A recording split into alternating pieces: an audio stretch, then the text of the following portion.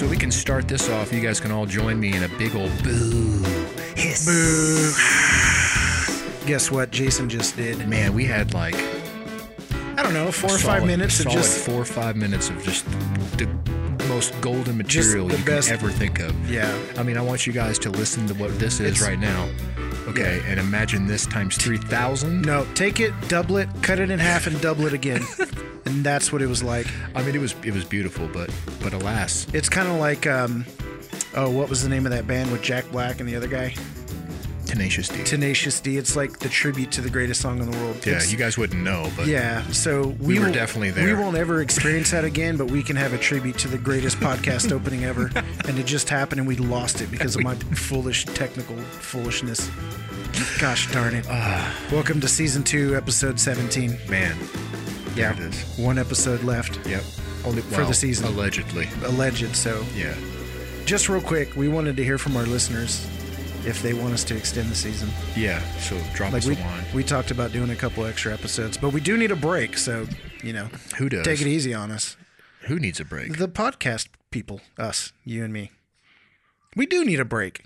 We can't podcast all day, every day, 24/7, no breaks. Dude, I'll cast my pods all day. You'll cast your pods all day for the dude, glory. they're eating Tide Pods out here. What makes you think that they're not going to eat Salty Dogs podcast, dude? Do you know that one of my favorite quotes ever from you on the podcast is, we cast pods all day for the glory. I still remember that one. Yeah, there's a couple of one-liners that came out of the podcast that I really enjoy. I only have a couple. That's all I'm here for. That's a good question from our listeners. If they've got a one-liner that they just really love, maybe they can think of it. Yeah. Maybe they don't, and it's not a big deal. Maybe we're not a one-liner kind of podcast. Maybe we're a multiple liners. Yeah. I would assume a good podcast is like a good movie. It's quotable. Yeah, so maybe, absolutely. I don't know if we have a quotable podcast or not. Yeah, man. Let us have it. Yep. Tell us what's up. So bring it on. Yep. You can shoot us an email to the saltydogspodcast@gmail.com inbox. We're going to call this session Pass the Salt. I liked that. You like that? Yeah, Pass the Salt. All right. So let's rewind it. Cool. I got some meat and potatoes over here that need salted. That can mean multiple things. We'll move on. Corey Howard. Corey, again. Corey Howard. Yeah, we gave you a shout out earlier, but the best shout out. Yeah, and it got deleted. So this is a tribute to your best shout out ever.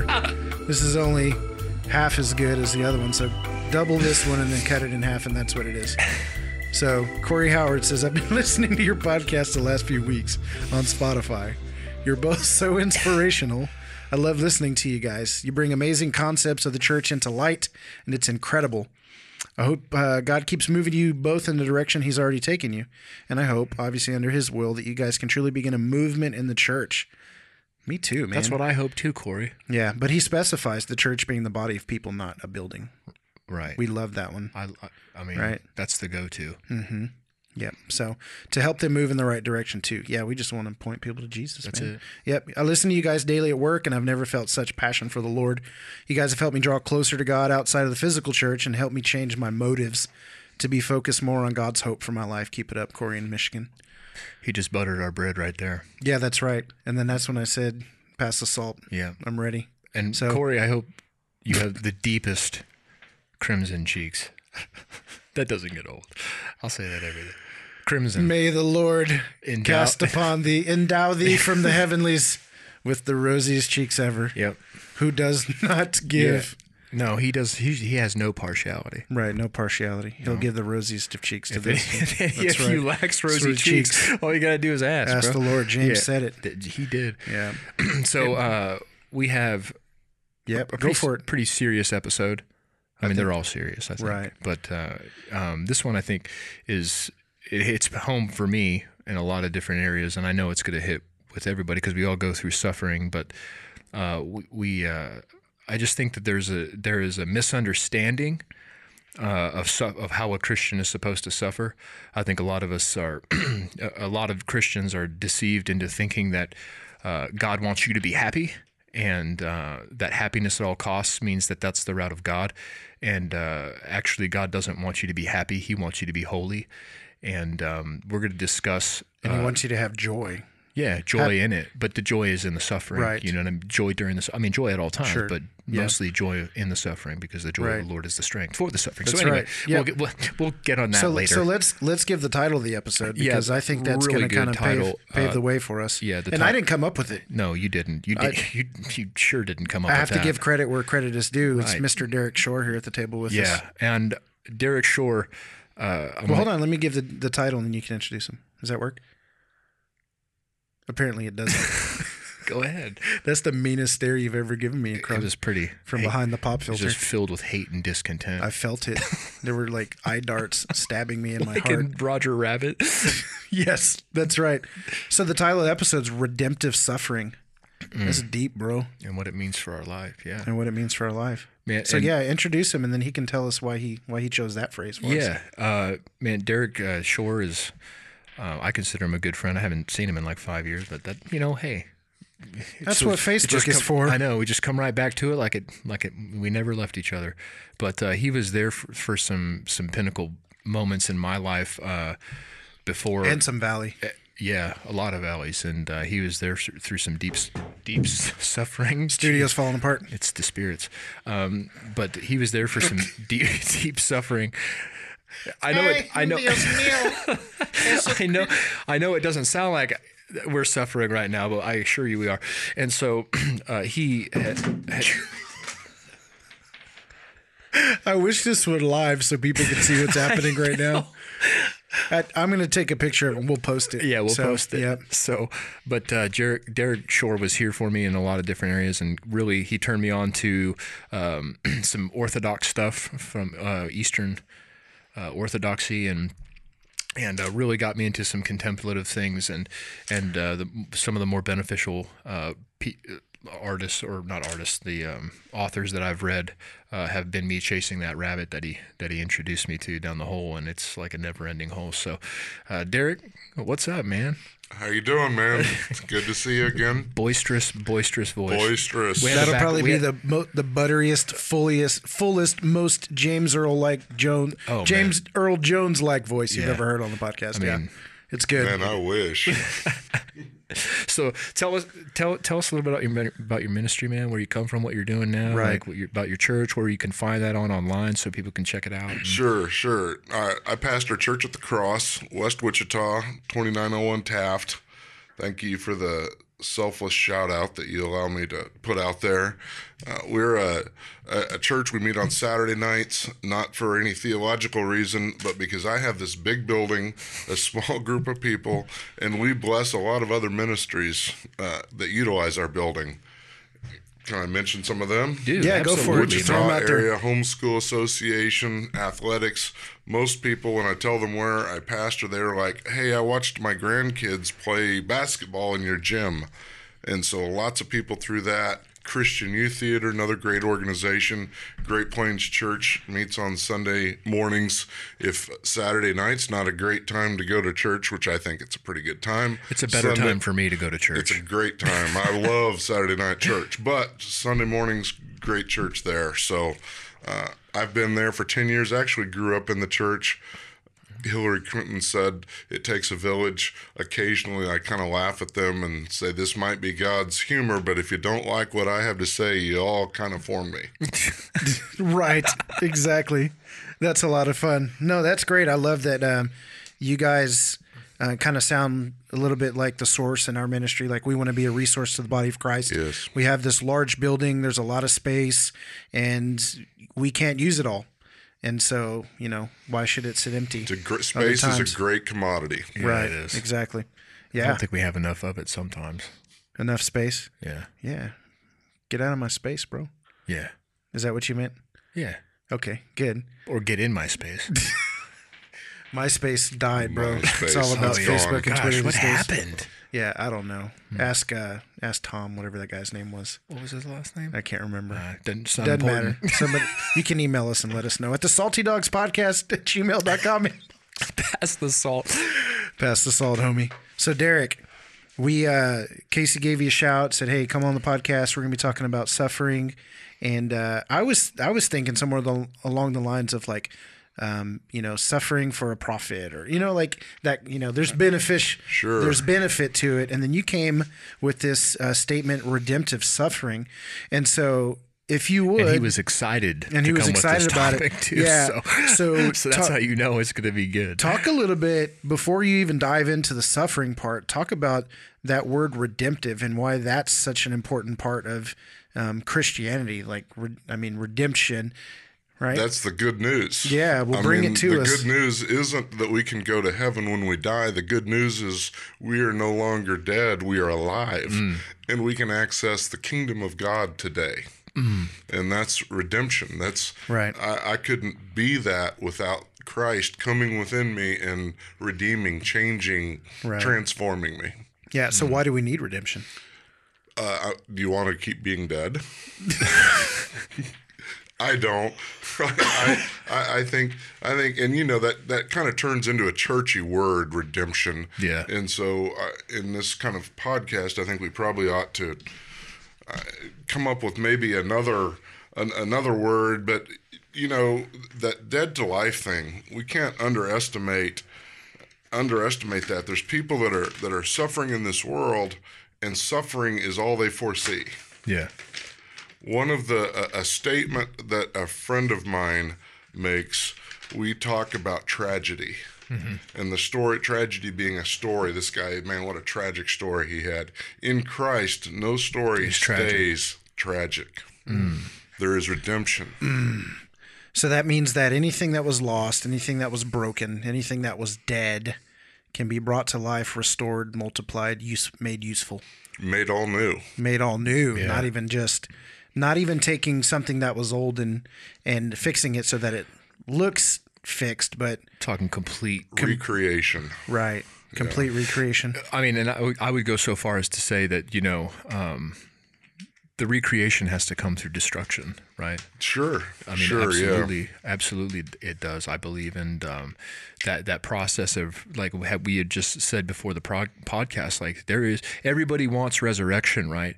But there's only one way that resurrection comes, and that's through death. Through death. Right. And that's why I think Christ was saying, die to yourself, right? That's right. Take up your cross. And we all have a cross to bear. I don't care who you are. I don't care how holy you are. I don't care how holy you think you are. I don't care how right you think you are. I don't care about any of that, because we all have a cross that we have to bear. And that's what he's bidding if you're for. my disciple.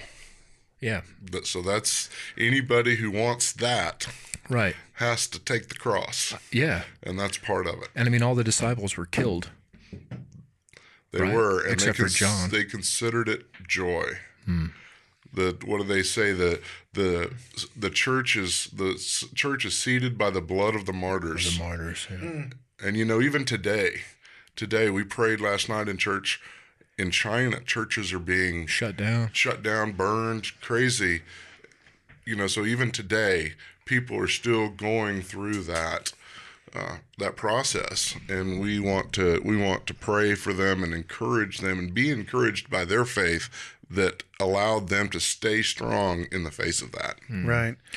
So how light are our sufferings compared to that kind of stuff, man? I mean, we hear, and we've talked about this on a couple of different episodes and stuff, but it astonishes me sometimes how little spiritual grit we have, and how easily we're swayed by the enemy to give up, right? Yeah. And how easy it is for us to seek I think the path of least resistance and label that as God, because God wants me to be happy. Therefore, if I'm meeting any sort of resistance whatsoever, that's not God. And actually, I think that the path of most resistance is the path of God. That's a good way of putting it, Casey. The path of least resistance, that's water. Yeah.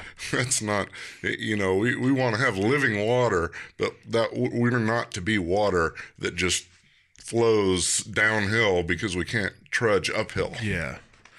And then label it as something else. Yeah. You know what I mean? Yeah. And how easy, like I said, how light are our sufferings compared to around the world, you know what I mean? And you see, when I went to India, I don't know if you knew that. Mm-hmm. I went to India and I saw suffering, you know what I mean? And I saw slavery. You can modernize slavery and people living in slavery. That's suffering. That is. You know what I mean?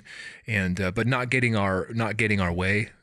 That's not suffering. No. You know what I mean? No. Not compared to what these people My are going ACs through. broke down. I know. That's not suffering. Yeah.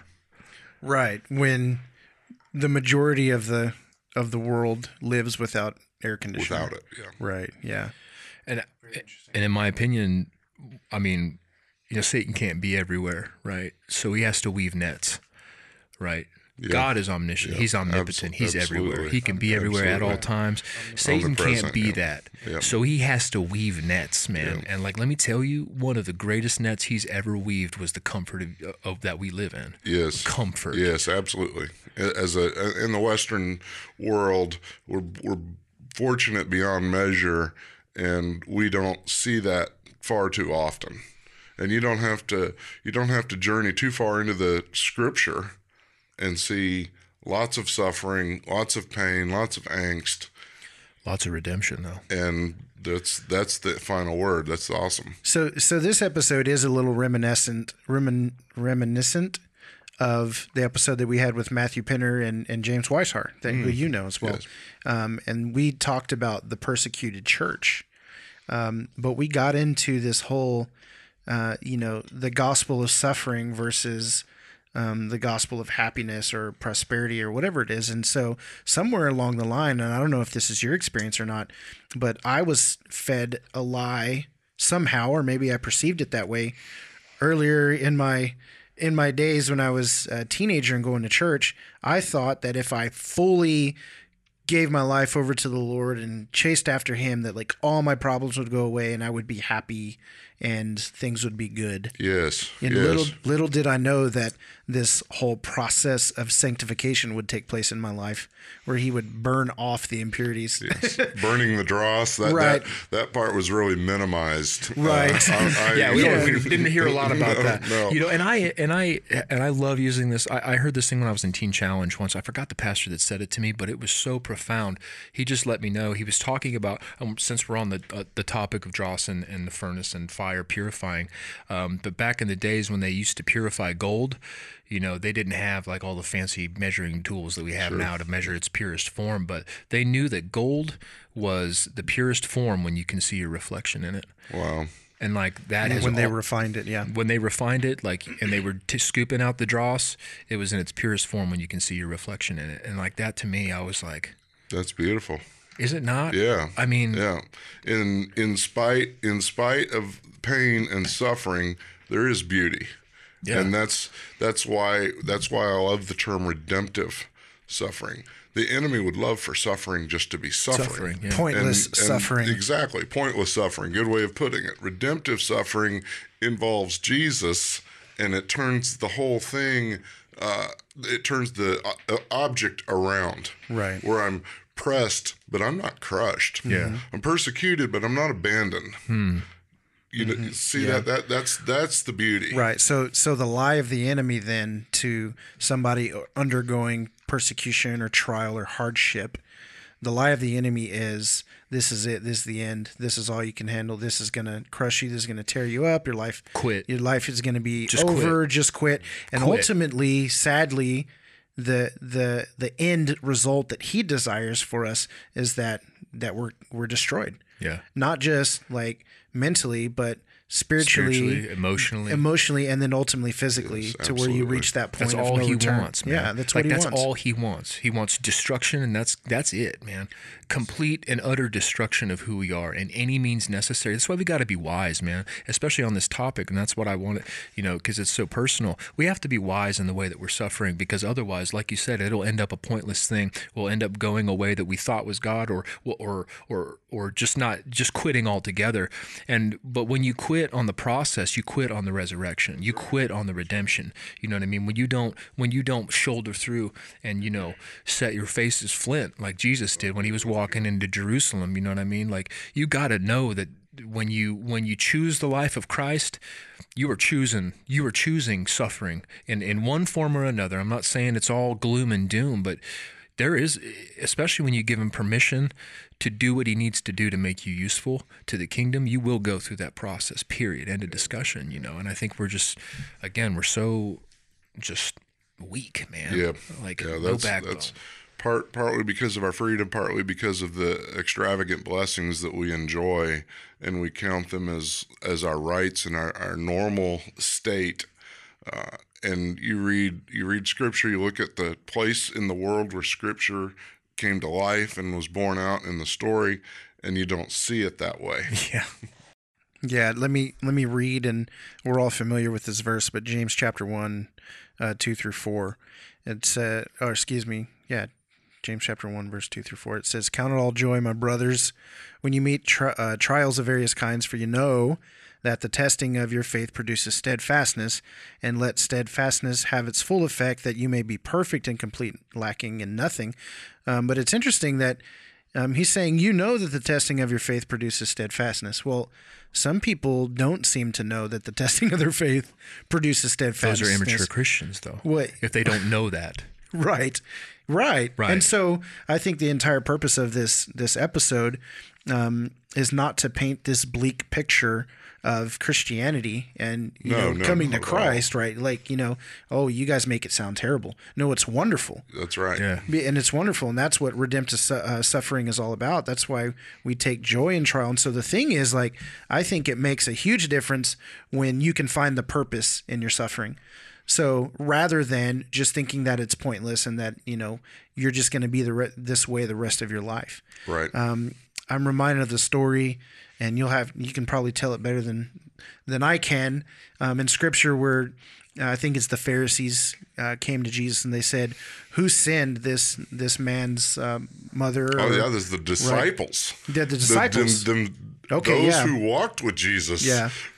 That was such a narrative. They're like, yeah. who sinned? Yeah. That was such a false narrative Right. that somebody had to sin for there to be this condition.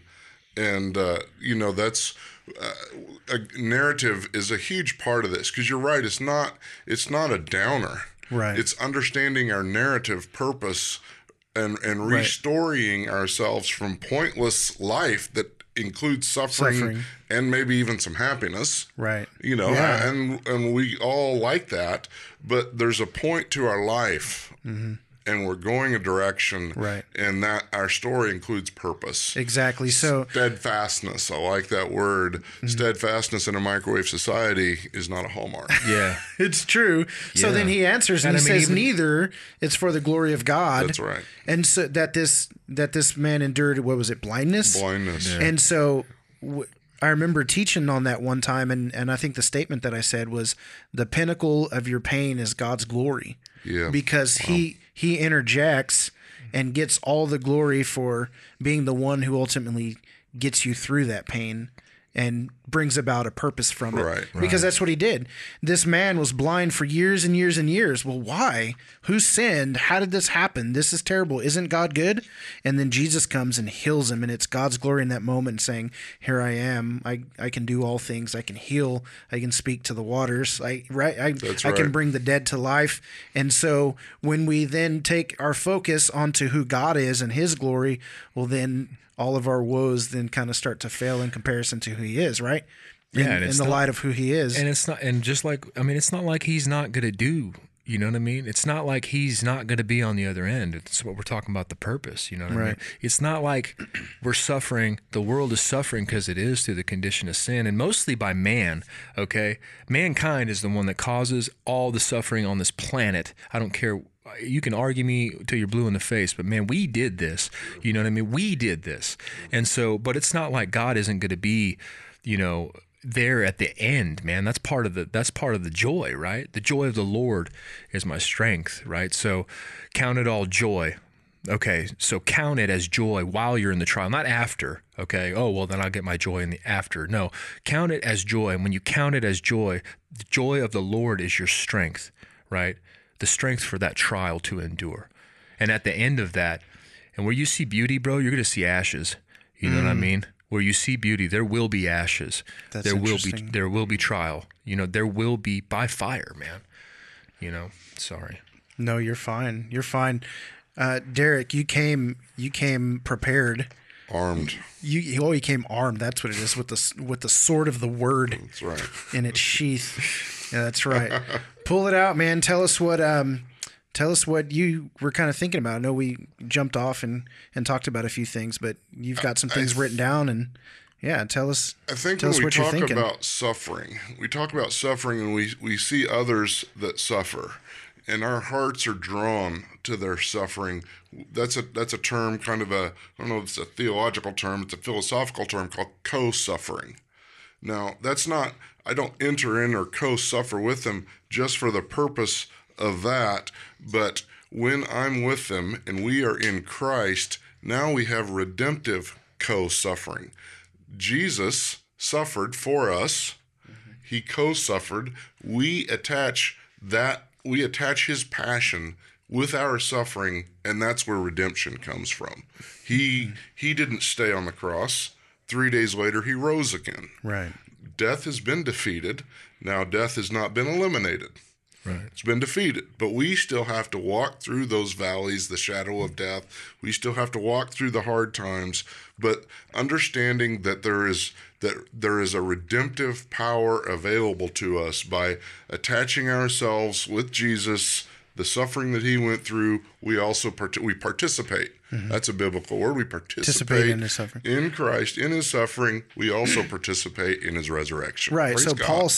Paul said, I want to know Christ and the fellowship of his suffering. Ooh, nice. What is it? So do you know what the word fellowship means? The way it breaks down? It means Break it down, Jason. It means participatory contribution. Wow.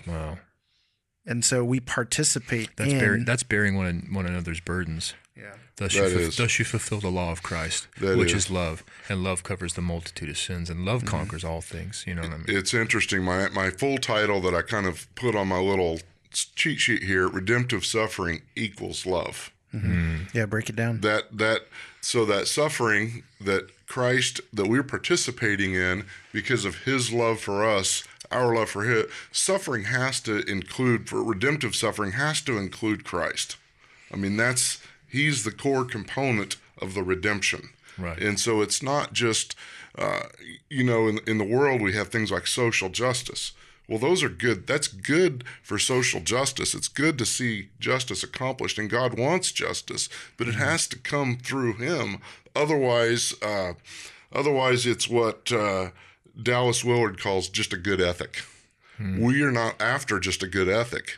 We are after partnering with God in co-suffering love, working through working with people, partnering with him to not just make their lives happy, but give them purpose and a destination in him. And that's not an ethic. That's us. The core. That's core. Would you say that redemption does not stand alone, that it always stands with suffering? Wow. I think on a flash thought I think I would agree with that. I think that's borne out.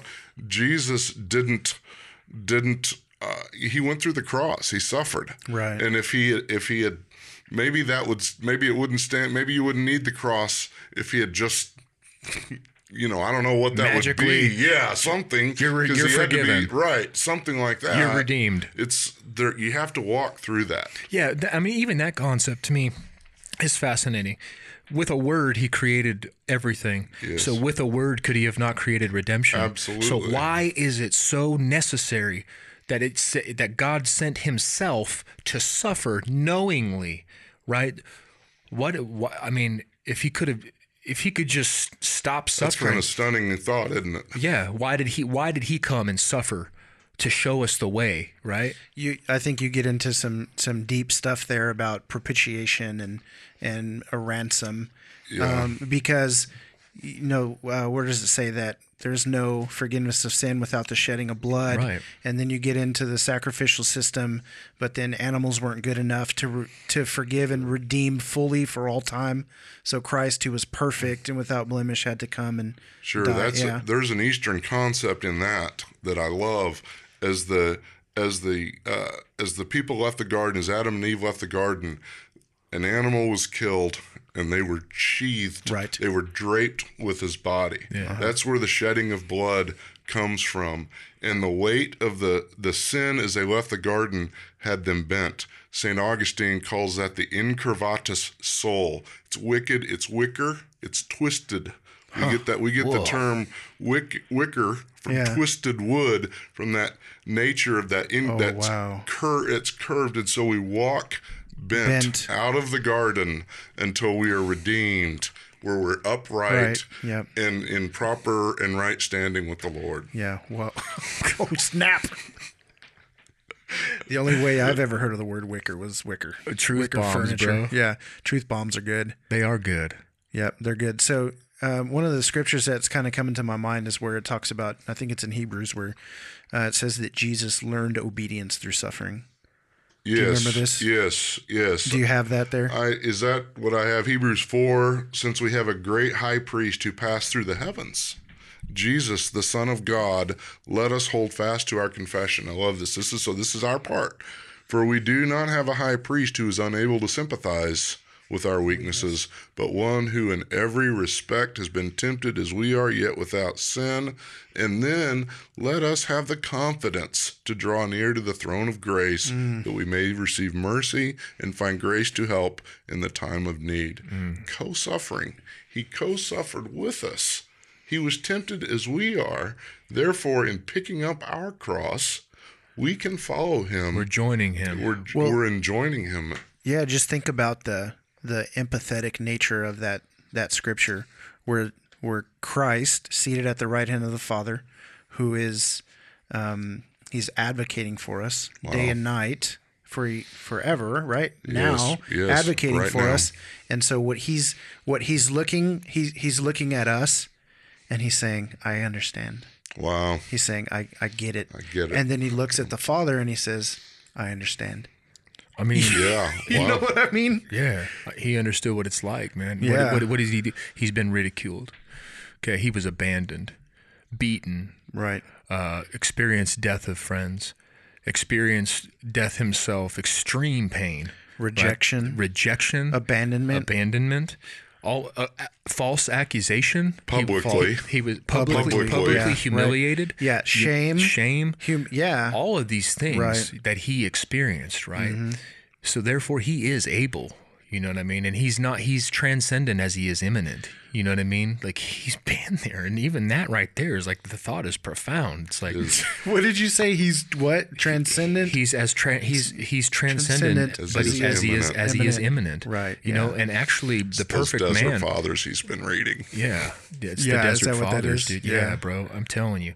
And that contemplative nature also helps you put a face, you know what I mean, or not a face, but like, it helps you put words to, and like really take in when you're going through a hard time, to sit there and to meditate and contemplate on that suffering, man. And it brings an understanding, you know, and it brings purpose. We do that with Jesus. I just want to clarify that, Yeah. because in the world there's this thing called kind of contemplation, where it's a journey into self and self-discovery. Well, when we talk about contemplation, we're talking about a journey into God and his discovery for us. So when we contemplate, and when I contemplate, I picture Jesus is sitting right next to me. And if I'm contemplating suffering, man, this stinks, what's going on in my life. Yeah. Lord, can you help me? Do you have answers? Do you have ideas? Yeah, and being contemplative and finding, like, taking the journey inside God, you find your true self. That's right. So contemplative into our own self is only going to breed, you know, more of the same More stuff. of me. Right. More of me. Pity More of party. me. Yeah. Me. Right. Yeah. Poor me. You know what I mean? Right. But when you contemplate that, you find the true self, and your truest self is found in Christ. Christ, that's perfectly. right. We're in Christ. Yeah. No, I think a really, what's the word?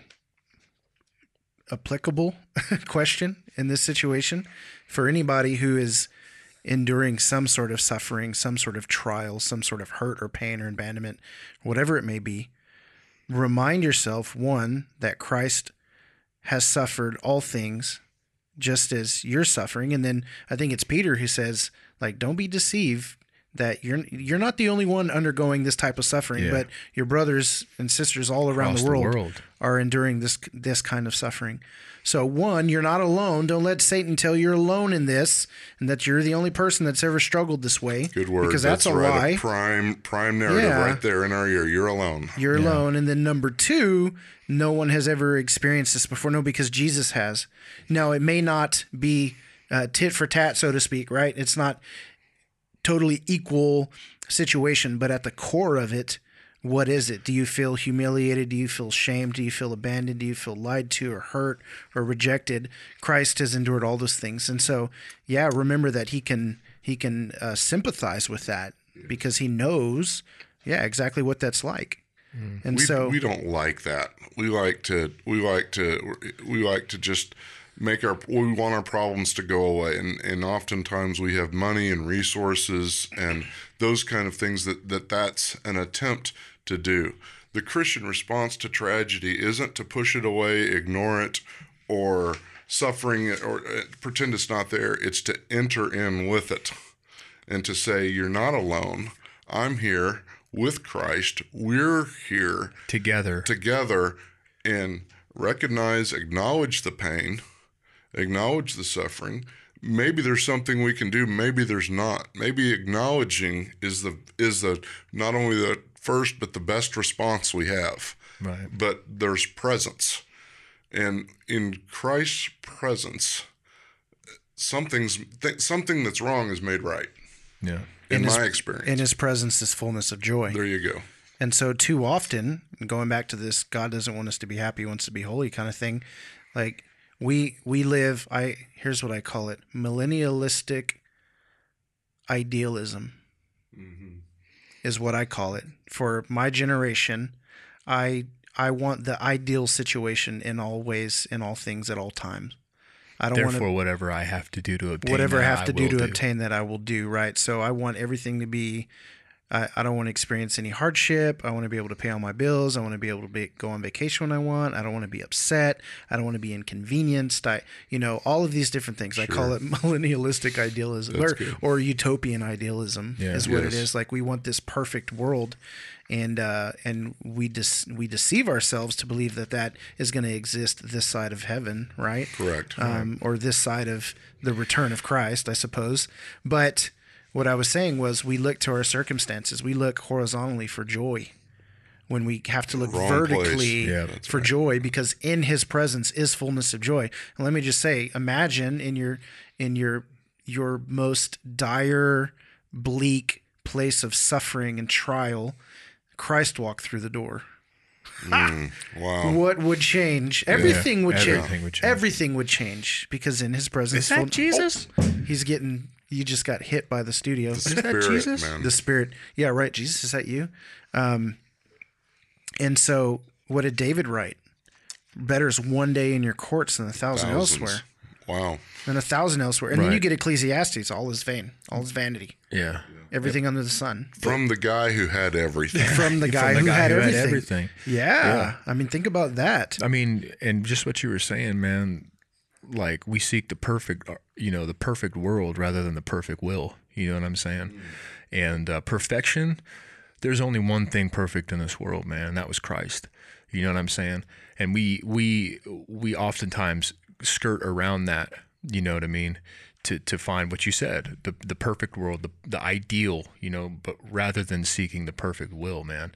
And it pleased the Lord to crush Jesus. It pleased God to crush Jesus. And if Christ is the template, right, the firstborn, right, the first seed, right, and we're to be like Him, why do we have in our minds that we are not going to suffer? If God's Son suffered as a son, and we're orphaned in, or we were orphans, but we're adopted in, why would we view it any differently? I know, like He suffered these things so so He could take those things upon Him. But the template is there. In this world, you will have trouble, but I've overcome the world. So He did that, right? He did that. So why would we think that we are above the Son of God? If a servant is not above his master. Not at all. And if He suffered, we will suffer, man. Not at all. So I'm just thinking about this because, again, we start thinking about it and it sounds a little crazy. bleak, right? But suffering and pain produces one of two things. It produces dependence or independence. Whoa. You either try and figure things out on your own and go your own way and solve your own problems, or you point all of that to trusting the Father that He is who He says He is and He can do what He says He can do. That's why Peter says, cast your cares on the Lord. He cares for you. Philippians says, don't be anxious about anything. Prayer and petition, thanksgiving, make your requests known to the Lord, right? And the peace of God that transcends all understanding guards your heart and your mind in Christ Jesus, right? So, gosh, I should have known that would happen. This is ridiculous. It is pretty ridiculous. The panels are falling off the wall. Yeah, we have sound panels in here, and they had fallen, and I thought, I'll just tape them back up, and it'll be fine. And no, it's not working. It's not fine. It's kind of funny. I wish you guys could see it. But what you were saying, in John 16, the suffering is likened to a woman giving birth. Very cool. So the woman's giving birth, there's anguish, there's pain, but the baby once the baby's born, she no longer remembers the anguish for a joy that a human being has been born into the world. Dang. So you have sorrow now, but I will see you again, Jesus says, and your hearts will rejoice, and no one can take that joy from you. Right. And it's interesting. All of creation is groaning, but then so are we. There's this air of discontentment in the world, but for us, it's because we're longing to be united with the Lord. The bride waiting for the bridegroom to return. Right? Something's not right. Yeah. In Something's the world. not We right. know that. Yeah, everybody knows Instinctively, that. we know that. Yeah, like earthquake and famine and tornado and hurricane. That world is broken. We were made for Eden. Yes, God made us for Eden. The first thing that comes out of our mouth then is the cry that Eden's not here. Yeah. And even as a baby, somehow that intuition is... But what was there? Because someone may use that to argue and say, see, look, we do desire utopia and perfection, but it was because the presence of God walked with man daily. That's right. There was no separation. There was no glass darkly. It was, we are your people and you are our God, face to face. Which is what's going to be reinstituted at the coming. That's what we're promised. That's making everything kingdom right. living. Yes. Yeah, through kingdom living. Yeah. And it's interesting. I mean, we're not talking about, because suffering has different things. There's self-made suffering. You know what I'm saying? There is suffering that you bring upon yourself. Consequences. It is. Yeah. But even then, he still works through that. And even then, his will is reconciliation. His will is redemption, right? Absolutely. So I suffer through my poor choices, right? But the end is still the same. Redemption. Discipline, the same thing. It doesn't seem good at the time. It sucks. It absolutely sucks. And man, I can tell you stories, and I'm living one now, and I'm not going to go into it. Sure. But man, like even the discipline of the Lord is for a purpose. What does it say, man? It yields a harvest of righteousness for those who have been trained by it, not by those who quit and give up, right? To the end. You see it through to the end, and you are trained in a new way, and you have a harvest of righteousness coming your way because you were trained by it. And then you know what? The next time and the next time and the next time and the next time, the trials get a little easier. I mean, maybe not the circumstance, but the way that you deal with those trials gets a little bit. It's easier to trust in God. Your character is formed, right? Because you have steadfastness. Because you've had steadfastness in the spite of the sorrow. You've been disciplined, and it yields righteousness in the form of character and the ability to continue to do the right thing, even when that's not the easiest exactly. thing. How you suffer has everything to do with how you see your suffering. Yeah. Because James says, consider it pure joy. Yeah. So you can be miserable and suffer, you can be joyful and suffer, and it has everything to do with what you know. Right. And what you but if you believe. Right. And I can tell you stories, brothers and sisters, like, let me tell you, I mean, if you're going through something right now, I'm telling you to hold on, because I mean, Derek's been there for one of the most trying times in my life when two friends of mine died the same morning, and could have very easily been me. Derek knows that. I swear that to God. I could have been there, and it could be me in the casket, man. And not only that, but I've seen other things happen in my life where I was put in impossible situations, and the only way out was if he made a way. And I'm telling you, he has showed up every single time. He's the God of the impossible, right? And even now I'm getting tears in my eyes because you need to know this because it's important for your suffering. It's important for your spiritual character that on the end of this, it doesn't seem good. It seems bleak. And the things that we're talking about seems bleak. But I'm telling you on the other end of this is a new understanding of God, a new understanding. Well, every time they named God in the Old Testament is when they had a new understanding of who he was. So you climb the mountain that he gives you to climb, you get to the top through all that. And when you climb a mountain, even now, rope access, climbing mountains to the top is no small feat. It could cost you your life, okay? But when you get to the mountain, you have a new view, right? And God, a new perspective. And then you understand God in a new way for the way that he delivered you, and then you get to name him. Yeah. Just like when you summit a mountain for the first time that's never been summited by anybody else before, you get to name that summit because you got there. It's the same thing. You get to name God in your life the way that he showed up for you. It's true because there's a difference between reading that God provides and that he's Jehovah Jireh and experiencing the provision of God and proclaiming God is my provider. And right? Understanding. So just reading it and having a head knowledge and experiencing it and having a life knowledge. And that's the part of the problem with our theology today too, is we have all this head knowledge, no experience knowledge. You know what I mean? All these, I read this about God, therefore I know it. Man, no, you gotta live it. Man. That's right. You gotta live it. But that's what he wants for us. He wants us to know him, right? That's right. And that is through experience. That's this redemptive co-suffering love. You can't co-suffer with somebody sitting at home while they're out on the street.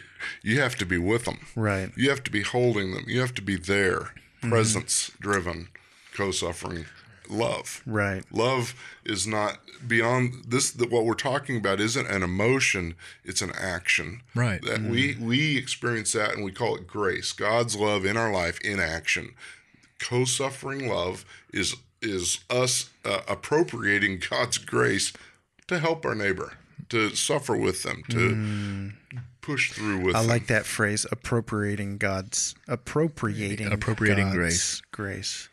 That's a good one. So I don't feel like I can talk about suffering, redemptive suffering, without talking about sanctification. I know we've brought the word up just a little bit, but being made, being purified into the image of Christ here. So sanctification, we have been sanctified and we are being sanctified. Mind, body, spirit, right? Spirit is sanctified. Soul is being sanctified. Body will be sanctified, right? At resurrection. So, Paul says, "For I'm convinced that he who began a good work in you is faithful, will bring it unto completion on the day of our Lord Jesus Christ." And so what I tell people all the time is that no matter what is happening in your life, regardless of what it is all serving the function to transform you into the image of God.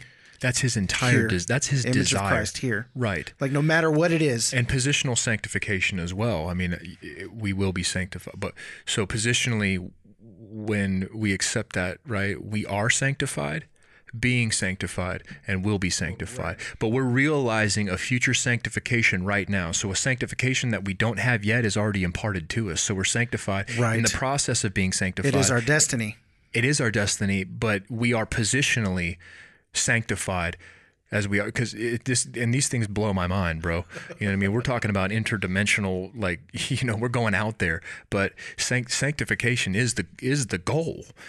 Being conformed to the image of Christ is the goal. And so what we were talking about earlier, just before the podcast started, was, God had given me a word for my present suffering, and which is, he was talking about the potter and the clay, right?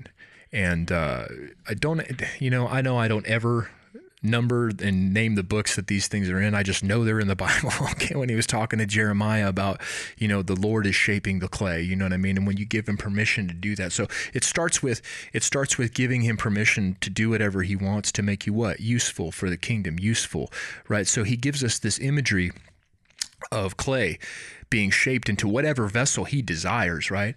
And I think it was in where it says, who looks at the potter and said, why have you made me this way? Right. You know what I mean? He's doing whatever he wants to do. We've given him permission to do that.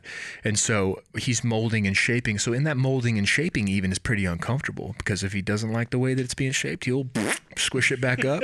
You know what I'm saying? That was a good sound effect. That was probably one of Some of you people are getting spiritually squished right now. Yeah, squish. But that process is so that you can be shaped into the vessel that you were going to be, right? Common, uncommon, that's God's choice. It's not your choice. You said, make me useful, and he's doing it. So here's the interesting thing. The Lord talks about the furnace a lot. Behold, I've tried you, though not as silver. I've refined you in the furnace of affliction for my name's sake, right? Yeah. My name, my use, my purpose to bring glory to my name. And so when we are the clay and we're shaped into a vessel, that process is, we're getting spun around and shaped and molded. A clay vessel is never, ever, ever able to be used until it goes through the kiln, until it goes to the furnace. And so we get in the furnace and it starts heating up. Oh man, this is, get a little, get a little toasty in here. You know what I mean? But still, it gets hotter even still. You're saying, okay, we're getting a little hot in here, God. I think I'm done. Still, the furnace gets hotter. Okay, like this is really hot. This is really hot. This is going to kill me. And then it even hotter still. Okay, the clay, the pottery is never able to be used until it goes to the kiln. And you want usefulness in your life, but you scorn the furnace. Right. But that's the only way. There is no other way to be used as a clay pot except for to go through the furnace. But what's interesting about that too is that the molding and the shaping happens before the firing. Exactly. The furnace solidifies the work that's being done or has been done. Has been started. Yeah. He's not reaching into the furnace, moving things around. No. He says, "I'm shaping you. Now we're setting this thing in motion." Can I riff on something, Casey, that you said about I without going into the distinctives of God the Father, God the Son, God the Holy Spirit, God experienced death through Jesus. God knows. He even knows death. That's right. It cost him his life. That's so. I don't want to. You can get astray mashing through that, but at the same time, there's something profound in understanding that God died, right? In a sense. And he chose, so he's not a being that's way out there away. Yes, our directest access through him is through his Son, through Jesus, the work of Jesus and the power of the Spirit, but God knows. Yeah, and I have thought about that too. It's like, man, it cost an eternal being his life. Wow. Wow. Yes, that's, we have a word for that. What homicide is killing another human being. Deicide? Deicide. God was a victim of deicide. Oh. Mind blown. Take that one. Put that in your pipe and smoke it. Yeah.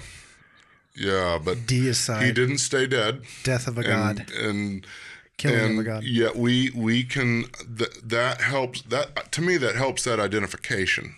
Mm-hmm. It wasn't just, it's not figurative. It's literal, and it's part of character. It's part of his nature and character to so become related with us. Mm-hmm. Wow. So let me fill this awkward pause with this quote from. Well, it wasn't awkward. It was mind blowing. Yes, I was trying to pick up the pieces of my brain off of the floor. So Hans Urs von Balthasar, and if you can say that 3 times in a row, I'll give you a 10 spot right here. Being disguised under the disfigurement of an ugly crucifixion and death, Christ upon the cross is paradoxically the clearest revelation of who God is. So God is he is all in on this thing. Mm-hmm, mm-hmm, God through Jesus is all in. I just wanted to make that distinction because sometimes it's kind of easy to pretend or to think, well, he just did that. Well, he participated.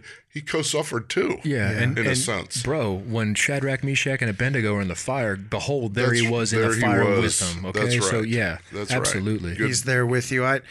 You talk about the paradox on the cross. I often say that you have both a full display of God's wrath and God's love in one instance. Yeah. How does that even work? Yeah. Wow. So is his wrath love? Somehow, it's intertwined because God is love. It is. Are they mutually exclusive or not? Or are they connected and intertwined? Right. And are they part of a braided rope that is together? Yeah. Well, I mean, I don't know. Yeah, that's a deep. Do we want to talk about is wrath? Does wrath come from hatred or anger, and how do we judge whether or not that is good or bad? Yeah. Right. And or evil, because we want to see evil or wrath as a bad thing, but you can have wrath from love, like, right? So I'm going to be really ticked at anybody who messes with my kid. That's exactly where I was going. I'm going to be very, very upset. Very defensive. Probably wrathful would be a good word for me at that moment. But then how do you in love do that? Yeah. Yeah, because man, I've been wrathful. His ways are higher I've than been our wrathful about my son. I've been wrathful about my son. You know what I mean? Before. And was that done in a loving way? I don't know. Probably not. Yeah, no, right. I'm going to go ahead and say no. Yeah. You know what I mean? But like we're talking about, that was still there because that's my son. You know what I mean? And man, just even that thought alone is just. I know, it's pretty nuts. Let me read a scripture that I have here in front of me. I didn't plan this. It was in my pocket, and praise the Lord. The Lord doth provide. 2 Corinthians 12:10. So I take pleasure in weaknesses, insults, hardships, persecutions, and difficulties for the sake of Christ. For when I am weak, then I am strong. So number one, suffering serves a purpose for you, but it also serves to suffer for God, because he receives the glory in your suffering. When he takes you from weakness to strength, when he takes you from ashes to beauty, from mourning to joyful, he gets the credit for all of the work that is done in you during that time. And you get a crown, baby brother. You know what I'm saying? Right. Like you get a crown, the crown of life, man. That's good. You know? So he says, I take pleasure in that. Like, pleasure. Do you know, I mean, do we understand pleasure? I find pleasure from a big bowl of ice cream, right? I mean, there are many things that I find pleasure in this life, right? But typically not my hardships. Right. Like, this is the best. You're nuts. Yeah. You're crazy. Casey, your situation. Can you imagine being like, man, this is so awesome? What's God going to do? Right. I mean, that's the inquisitive. There's where the redemption happens. What's he going to do? What's he going to do? Because it's going to be awesome. Yeah. Right. And for his glory. And even then, but the strength that he's given me has been by his word and what he's promised, right? And he makes these promises, but at the same time, he gives you kind of the end in this really obscure way, just enough to get you to be, just enough. That's strength, right? You hope in the Lord, right? He infuses hope, right? And so it gives you strength. And I am really bad at worrying about things and worrying about tomorrow, right? And I've been finding through this situation that, dude, every single second of my day in this situation, I have got to be completely reliant on the daily bread, man. You know what I mean? I have to be reliant upon his spirit, because it's really easy for me 1 minute to the next to get bent out of shape. Sure. Thinking about a negative end result, right? And thinking about that will plummet me into self-depression, which I struggle with that. I'm like 30% disabled with depression alone, right? And so it's easy to look at this situation, but I've been finding that I have to go every single minute has got to be completely dependent, right? And so when we look forward, you know what I mean? And he keeps telling me, I mean, he gives me this end, but he's like, man, you have no idea what I'm doing. You know what I mean? You have no idea. And we don't have any idea what he's doing, because these things are too wonderful for us to even Who can consider. know such things? Who can know it, man? I don't know. I'm not God, man. I wasn't there when he put the seas in motion. I wasn't there when he breathed the stars, man. So who am I? You know what I mean? To worry about anything. And I think it's a great offense to him when we look so far in the future and about how I can, because even when I'm looking into the future about what can I do to alter that result, right, is an offense to God, because I'm taking matters into my own hands. And when he tells me, Casey, be silent and be present, right? And then I go and I'm not present. So those are the two words that he gave me for the situation. Keep your silence and be present, right? Present now, right? And I'm off in my mind thinking into the future and worrying about it. Yeah. Well, you know that the word anxiety actually means fractured. And so when we're anxious, we have fractured thinking, and we don't have wholeness of thought, which isn't being sober in mind either, which we're told to be as well. And so you're not thinking holistically. You're not having a whole, holistic thought about who God is. We're fractured, and we're thinking, well, God says this, and we're adding our buts, and it's breaking. But how's he going to do it? He could do it this way, or this way, or maybe I can do this and kind of scoot in this way, or make suggestions this way, or do that. You know what I mean? Like, so imagine facing all of your trials, and you're going through a hard time, and people are saying, "Hey, how are things going?"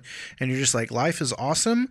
My circumstances kind of suck, but I'm going to be more like Jesus at the end, and God's going to get all the glory for it." Yeah. Dude, you're nuts. Yeah. You know what I mean? Like, we would be radically insane. Sure. Even if you said that to Christians nowadays, they would look at you kind of with an awkward eye too. And here's the thing about anxiety, man, is like you are formulating in your mind an outcome that it has not happened. That's right. Right. And so you're believing it is true. God. And so you're playing God, and then also it gives way to only one thing, and that's fear, man. Yeah. You know what I mean? And behold, what have I not commanded you, man? Be courageous, right? Fear not, for I am with you, right?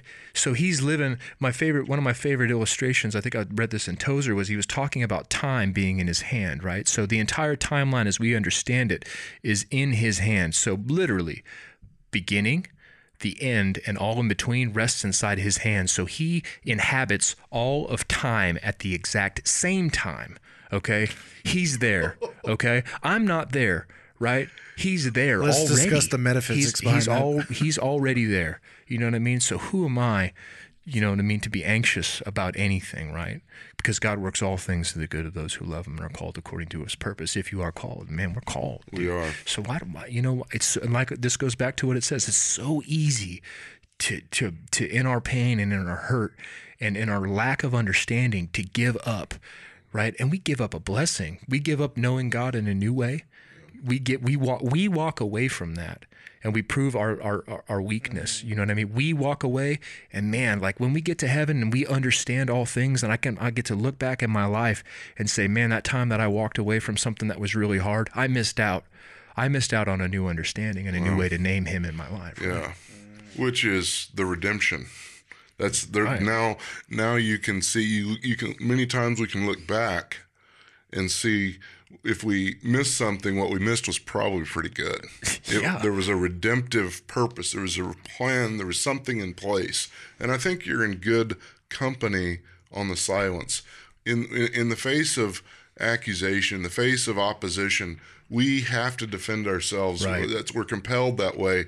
Jesus didn't. He didn't defend himself. He was right in front of Pilate and stood to his accuser in silence. Wasn't it silent like a lamb to the slaughter? Yeah. Silent the whole way. That's right.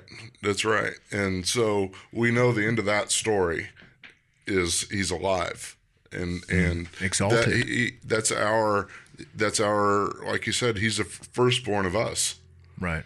So that becomes our experience working through. Once we get to the end, there is exaltation, sanctification, right, and resurrection, and that's the key point here, because the end of the cross was resurrection. Okay, and so when we bear our cross, that cross is going to accomplish that purpose in our life, right. Because that's an area in our life that has to die, and the cross is very efficient at doing that. Right. And it sucks, it hurts, it's a long process, but eventually the cross does what its work is supposed to do. And you die in that area. But that means in that area where you die, there is a resurrecting power, and that part of your life is resurrected into newness, a complete new life. You know what I mean? Complete new life. It's actually amazing. The cross, the man-made instrument of death, is the most beautiful. Wow. I mean, that's the paradox that Balthazar was mentioning. It's what the most painted the symbol, image, symbol ever of beauty. So, man, if that's not redemption right there, right. what man created for death is redeemed. Is redeemed. Yeah, made beautiful. The very instrument of death created by man to be the most brutal way a person could die is redeemed for good. Wow. What in the world is happening right now? Telling you, bro, Derek don't play around, man. That's how he rolls. He says, I'm going to wait till the end to drop the hammer. This has been a very mystic episode, man. The very mystical episode. You know it's what I mean? Good. We've gone into some... I want to say one last thing, and then, Derek, I want you to give an encouragement to our listeners to lead us out. But 2 Corinthians 12:8-9, we see purpose for suffering in this scripture right here. the Apostle Paul says concerning this, the thorn in his flesh, the tormentor from Satan, right? Isn't that what he said? Is a tormentor? I pleaded with the Lord 3 times that it would leave me. So he's saying, God changed my situation. God changed my circumstance. God, help me bear this. And then he says to me, my grace is sufficient for you. 1, depend on me and my grace that I give freely. And then 2, he says, my power is perfected in weakness. So he says, in that weakness, I'm going to bring my power that's going to bring perfection, right? My power is going to be made perfect in this weakness. So you have to have the weakness in order to have my perfected power. Right. And he says, therefore, I will most gladly boast all the more about my weaknesses so that Christ's power may reside in me. So Paul's saying, hey, if the weakness brings about God's power, then bring it on. And isn't that the attitude that we're supposed to have, especially in the face of suffering? And, Absolutely. And I don't want the listeners to get, because we definitely don't want the devil, messing around in your life and having footholds and strongholds and things like that. We're not saying be passive in your suffering, because you're actually being active in your suffering. The faith is an integral part of that. Belief, hope, trust, reliance, however you want to put it. Jesus is that's why he has to be at the center of this thing. Yeah. That's passive aggressive for your situation. Yes. You know what I mean? That's passive Yes. aggressiveness, right? Yes. Man, it's not the aggression of taking matters into our own hands. It's the aggression of, in spite of what I see, I'm going to walk by faith as I'm instructed in the scripture. I'm going to trust God. I'm going to trust Jesus. And then the aggression is he takes care of it. Well, what's interesting about this particular passage is that the Apostle Paul, he just doesn't pray and say, take this away, but there's implication that there was actually a listening to what Christ had to say about the situation. Yes, that's good. That's Right. good. prayer and contemplation. Yeah. Contemplation. Listening. Yeah. Listening. It's huge. Linda, listen. Yeah. Listen to what the Lord has to say about your current situation. That's right. Yeah, That's take right. that And time. trust him. And trust. And you can. Right. You can. Yeah. He's true to his word. He's Yeah, true, man. true and faithful. Man will let you down. You know what I'm saying? That's our nature. And trust. I mean, God is never. And like I was trying to encourage you before, like God has never, ever, ever let me down. You know what I mean? Ever. He's never let me down. Right. That's not in his record. It's Yeah. against his character. Okay. It's against his will. It's against that to let you down, man, without purpose on the end of it. You know what I mean? His purpose for suffering is not to let you down. Well, you deserve that. I hope you learned your lesson Absolutely now. not good, yeah. And I think we Make think that that clear. time. We Yeah, think, sure well, we do. God's just, and I deserve this. I deserve this. I deserve this. But man, Christ got what we deserved Thankfully, so we that don't. we could get what he deserved. That's Right? That's right. That's good. Wow. He inherited, for the wages of sin is death. So he inherited our payment for our sin So that we can inherit his. so we can inherit his. Yeah. Wow. Or no, we can inherit his His inheritance. which yeah. is everything. That's right. Glorious riches in Christ Jesus. Seated at the right hand of the Father. Sonship, purpose, mission. Love, kindness, Power, compassion, love, power, fruit. Yeah. New identity, new hope. That's right. All through death, man. All through the cross, a and good all Star Wars through reference there. all through suffering. All of that came through suffering. Yep. Derek, hit us with some encouragement as we Let me close it leave up. you with one of my favorite prayers. This is from the Book of Common Prayer, page 101. Lord Jesus Christ, you stretched out your arms of love on the hard wood of the cross that everyone might come within the reach of your saving embrace. So clothe us in your spirit that we, reaching forth our hands in love, may bring those who do not know you to the knowledge and love of you for the honor of your name. Amen. Good stuff. man. Always good stuff, man. Always love- good stuff. Man, and I love these episodes where we speak from the position of the topic, you know what I mean? Because it gives a life to it. It gives it's relative and you can speak from it. Therefore, man, it's just those episodes are, Who among us doesn't know suffering? yeah, no kidding. We do. Not one doesn't know it. Man. It's good stuff. Well, thank you guys always for listening. Casey, I want to let people know about our where they can find us online and do all that fun stuff. Go ahead. Yep. So saltydogspodcast.com. Check out our contact us page, and you can shoot us a message or, send us an email. We also have a page that says, tell us your story. And so we just want to hear from you, hear about you, know you, and continue to hear from our listeners. It's always so amazing. You guys are the best. Yeah, Thanks. We're transcendent as we are imminent. So That's right. That's right. I want to just give a kind of a blanket thank you to our Patreon supporters. yeah, thanks a lot. I mean, Yeah, we have some, and it's awesome. And as I always say, man, like when Jason and I discuss like the numbers, not because the numbers are important, but when we see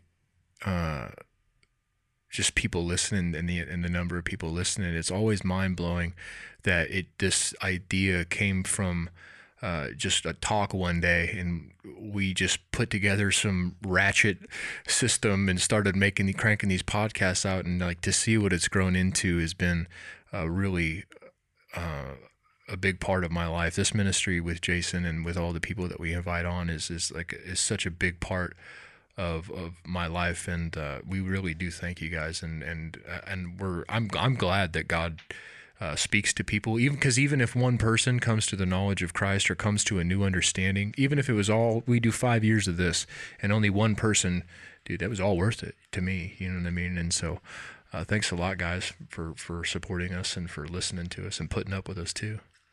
Because we're fools. It's good. I just want to send a shout out. We're not going to give full names because some people want to remain identityless without identity. They don't anonymous. That's what I'm trying to say. But I just want to say thanks to Caleb, Chris, James, Mike, and Patricia.